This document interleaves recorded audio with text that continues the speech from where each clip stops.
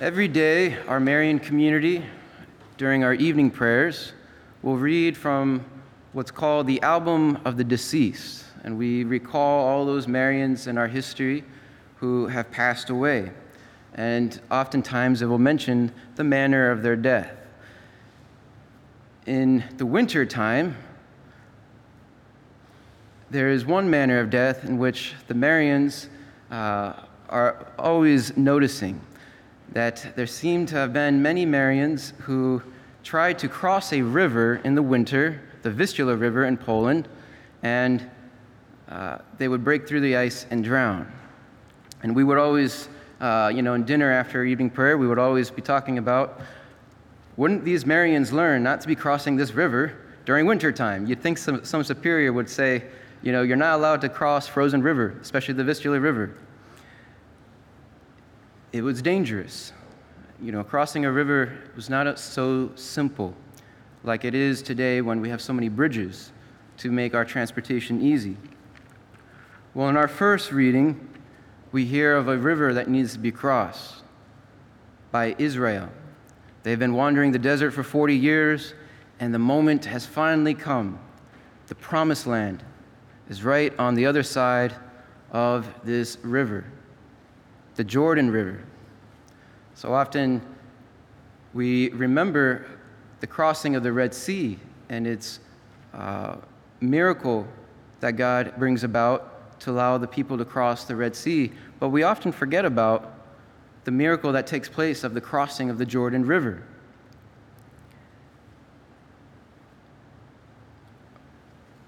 God commands Joshua to lead the people into the promised land. And think of everything it took to get here, how God has forgiven Israel over and over and over after setting them free from the slavery in Egypt, and how they kept turning back, kept rebelling, even worshiping the golden calf, and kept complaining of all the gifts that he has given them. And finally, God, in his continued mercy, his continued forgiveness, has brought him here because he wants to keep giving out his mercy. He wants to give that inheritance of the promised land, of paradise, to his people. And Joshua tells Israel the words that God had told him, that the ark of the covenant of the Lord of the whole earth will precede you into the Jordan. When the soles of the feet of the priests carrying the ark of the Lord of the whole earth, touch the water of the Jordan, it will cease to flow, for the water flowing down from upstream will halt in a solid bank. And indeed, the people cross, because as soon as the priests carrying the ark touch the water, the Jordan turned back. We remember that in Psalm 114, which we had just prayed. The sea beheld and fled, talking about the great power of God at the Red Sea, and then this next verse, the Jordan turned back. The Old Covenant priests, the Old Testament priests, God used as instruments of mercy to allow them to cross into the promised land. And it is the same, God now uses his New Testament priests, his New Covenant priests, as instruments of mercy to allow his people to cross into the promised land. And this is why Jesus was baptized in the Jordan River. He's the new Joshua. He sanctifies the waters of the Jordan, that barrier to the promised land. Well, now the waters have been sanctified, and the waters of baptism allow us to cross into the promised land. And when we stain our baptismal garments, we can still receive the mercy of God. We do not just lose that one chance. We can go to confession, to the new covenant priests of Jesus. We can go to confession and receive that mercy of God. And all the sacraments, they are all instruments in which we receive the mercy of God, have access to Christ and his blood and water poured out upon the whole earth at the cross. And so if we have received so much forgiveness and so much mercy for our sins, what are we expected to do for others? To be merciful. We have been forgiven an impossible debt that we inherited from our first parents, Adam and Eve. We inherited their debt. That's original sin.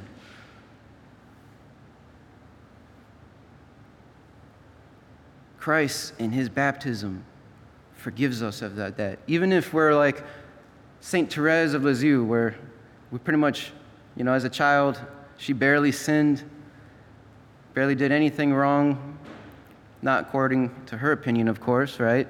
But compared to most people, it's as if she has done nothing seriously wrong, broken no commandments. But even she was forgiven an impossible debt because she inherited a debt that she would never be able to pay back from her first parents, just like all of us. And Jesus gets at this in today's gospel. He tells this parable of forgiveness because Peter approaches him and says, "Lord, if my brother sins against me, how often must I forgive him? As many as 7 times?" He thinks, oh, look, if I forgive 7 times, I'm a good person. Someone can hurt me once and I'll forgive him. Second time, I'll forgive him. Third time, I'll forgive him. All the way even to 7 times, I will forgive. But Jesus says that's not good enough. 7 times, 77 times. Continually, you must forgive, Jesus says, because you have been forgiven completely and continually for your whole rest of your life. As you continue to try to grow in the spiritual life and continue to offend God, God will forgive you. And so that is why he expects you to forgive others. And so he tells this story, this parable, of a servant in the kingdom who has a huge debt. And our lectionary says, owed him a huge amount. Well, in the RSV, it gets more specific into the actual translation, 10,000 talents. Now, what does 10,000 talents? 1 talent coin is 6,000 days' wages. So if compared to our times, right, let's say an 8-hour work day and minimum wage 15 hours, that's $120 per day, times 6,000 times 10,000, it's $7.2 billion. It's an impossible amount, and yet what does the servant say? Be patient with me, and I will pay you back in full. God could have just said, yeah, right, as if you can pay this back. It's impossible. He will never pay this back, especially off of a day's wage. Yet, the king who represents God, the King of Kings, the Lord of all the earth and heaven, he forgives this servant because his mercy triumphs over everything. And yet, what does this servant do? He turns around and he comes across a fellow servant who owes him what we hear a much smaller amount. Again, more specifically in the RSV, it's only 100 days' wages, which is about, again, using the minimum wage and 8-hour work week, about $12,000. So he was just forgiven $7.2 billion of debt, and yet now, how does he treat the servant who owes him $12,000? When that servant falls on his knees and begs him for mercy, be patient with me and I will pay you back, this unmerciful servant puts him in prison and his whole family.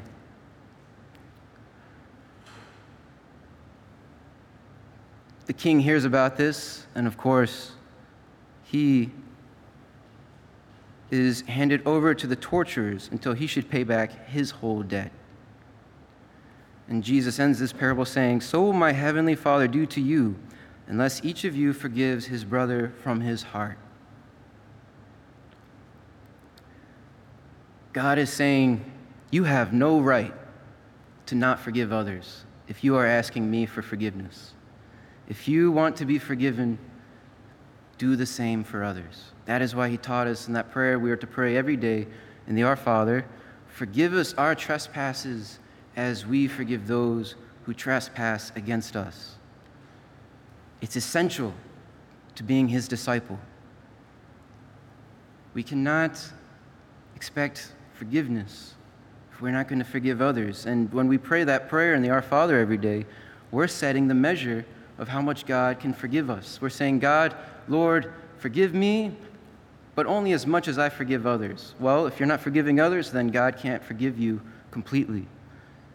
And you will have to pay back the whole debt after being handed over to the torturers in purgatory. Or, even worse, with no sense of forgiveness to others, then how can you be forgiven at all? And in that way, you turn away from God forever in hell.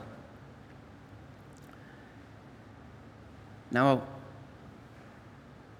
forgiveness can obviously be hard, but that's why we need to pray to the Lord. Ask and you shall receive. Ask God to help you forgive. And then ask him also to help you heal from any wounds caused by others. There's a great book that recently came out a couple years ago called Be Healed by Dr. Bob Schuchts. That's Schuchtes. And it's a helpful book going over healing over some of those wounds caused by those who have hurt us, wounded us.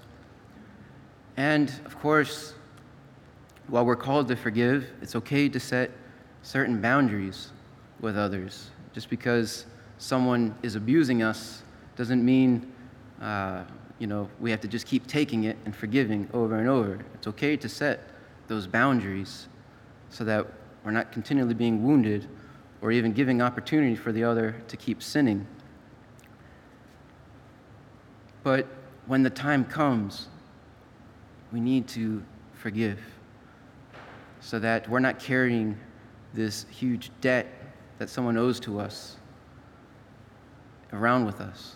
We just release the debt, just like God released the debt that we owed to him. Our founder, St. Stanislaus, who's here to my right, he had to forgive often because he endured many persecutions and much trouble by others, even his own fellow Marians. And so when he first founded the Marians, he was given this hermitage that a veteran soldier had founded. The bishop said to St. Stanislaus, go to this hermitage, use these guys as your first companions. Well, they weren't as interested as being as holy as St. Stanislaus, so most of them all fled, except for that original hermit, because that was his property that he had bought from his time as a soldier. And at one point, even that first Marian companion there, abandoned St. Stanislaus. But in a very cruel way. Before he left, he punched St. Stanislaus. And some versions of the story said he beat him up so hard that St. Stanislaus, was severely beaten. And then afterwards started causing trouble for St. Stanislaus, even trying to, continue to found another hermitage with that Marian name and collect alms in that name, and just almost even started a civil lawsuit and going over these things, much tension here. But St. Stanislaus kept praying for him and held no resentment, so much so that finally, when this first Marian companion realized his errors, he came back, and St. Stanislaus welcomed him back like the prodigal son. He forgave him and was rejoicing that now they could be reconciled and live in harmony. Sometimes, too, we have to be quick to forgive, to not have to take our time, to, not allow the devil to tempt us to have any opportunity to even build that resentment, to forgive as soon as possible. Blessed George Matulaitis, our renovator, also gives us an example of that. He was Bishop of Vilnius, which experienced much turmoil. There was 10 changes of government in his first 5 years as bishop, because it was right after World War I. And every political faction kept wanting Blessed George on his side, but he would just say, "My party is Christ." And he would not give in to all these different factions. Well, one of the previous bishops who had been exiled to Siberia, who was a very old bishop, very well respected, had returned. And they were having a little conference to welcome back this bishop, this retired bishop now. And again, he had just endured Siberia, for his religious faith. He was well respected. And what does he do? He, maybe because he heard different things and hadn't gotten the full story yet, how Blessed George was handling things, began to criticize Blessed George in public, right there, and began to really kind of almost even lambast him for the way he was handling certain things in the diocese there, especially with all that turmoil going on. And what was Blessed George's response? Immediate forgiveness, and especially because of his stature, even respect. And he just knelt down afterwards and said, "Let us kneel down and pray and thanksgiving for Bishop's return." And he held no resentment. He forgave this slighting of his reputation. The Lord has been so merciful to us. He simply asks that we be merciful to him. He pours out an ocean of mercy upon us. And if we are to receive that mercy, then we must be a channel of that mercy to others. We must allow that water of his mercy to flow through us to all those that God puts in our life. St. Faustina wrote back in 1937 in Diary Passage 1148, "We resemble God most when we forgive our neighbors. God is love, goodness, and mercy." And then these words of Christ came to her. "Every soul, and especially the soul of every religious, should reflect my mercy. My heart overflows with compassion and mercy for all. The heart of my beloved must resemble mine. From her heart must spring the fountain of my mercy for souls. Otherwise, I will not acknowledge her as mine."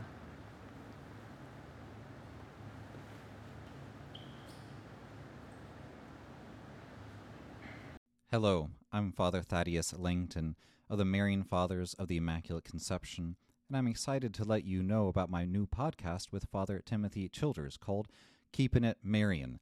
To access the podcast, simply visit divinemercyplus.org or search Keepin' It Marian on Apple Podcast, Spotify, Google Podcast, or on whatever podcast platform you prefer.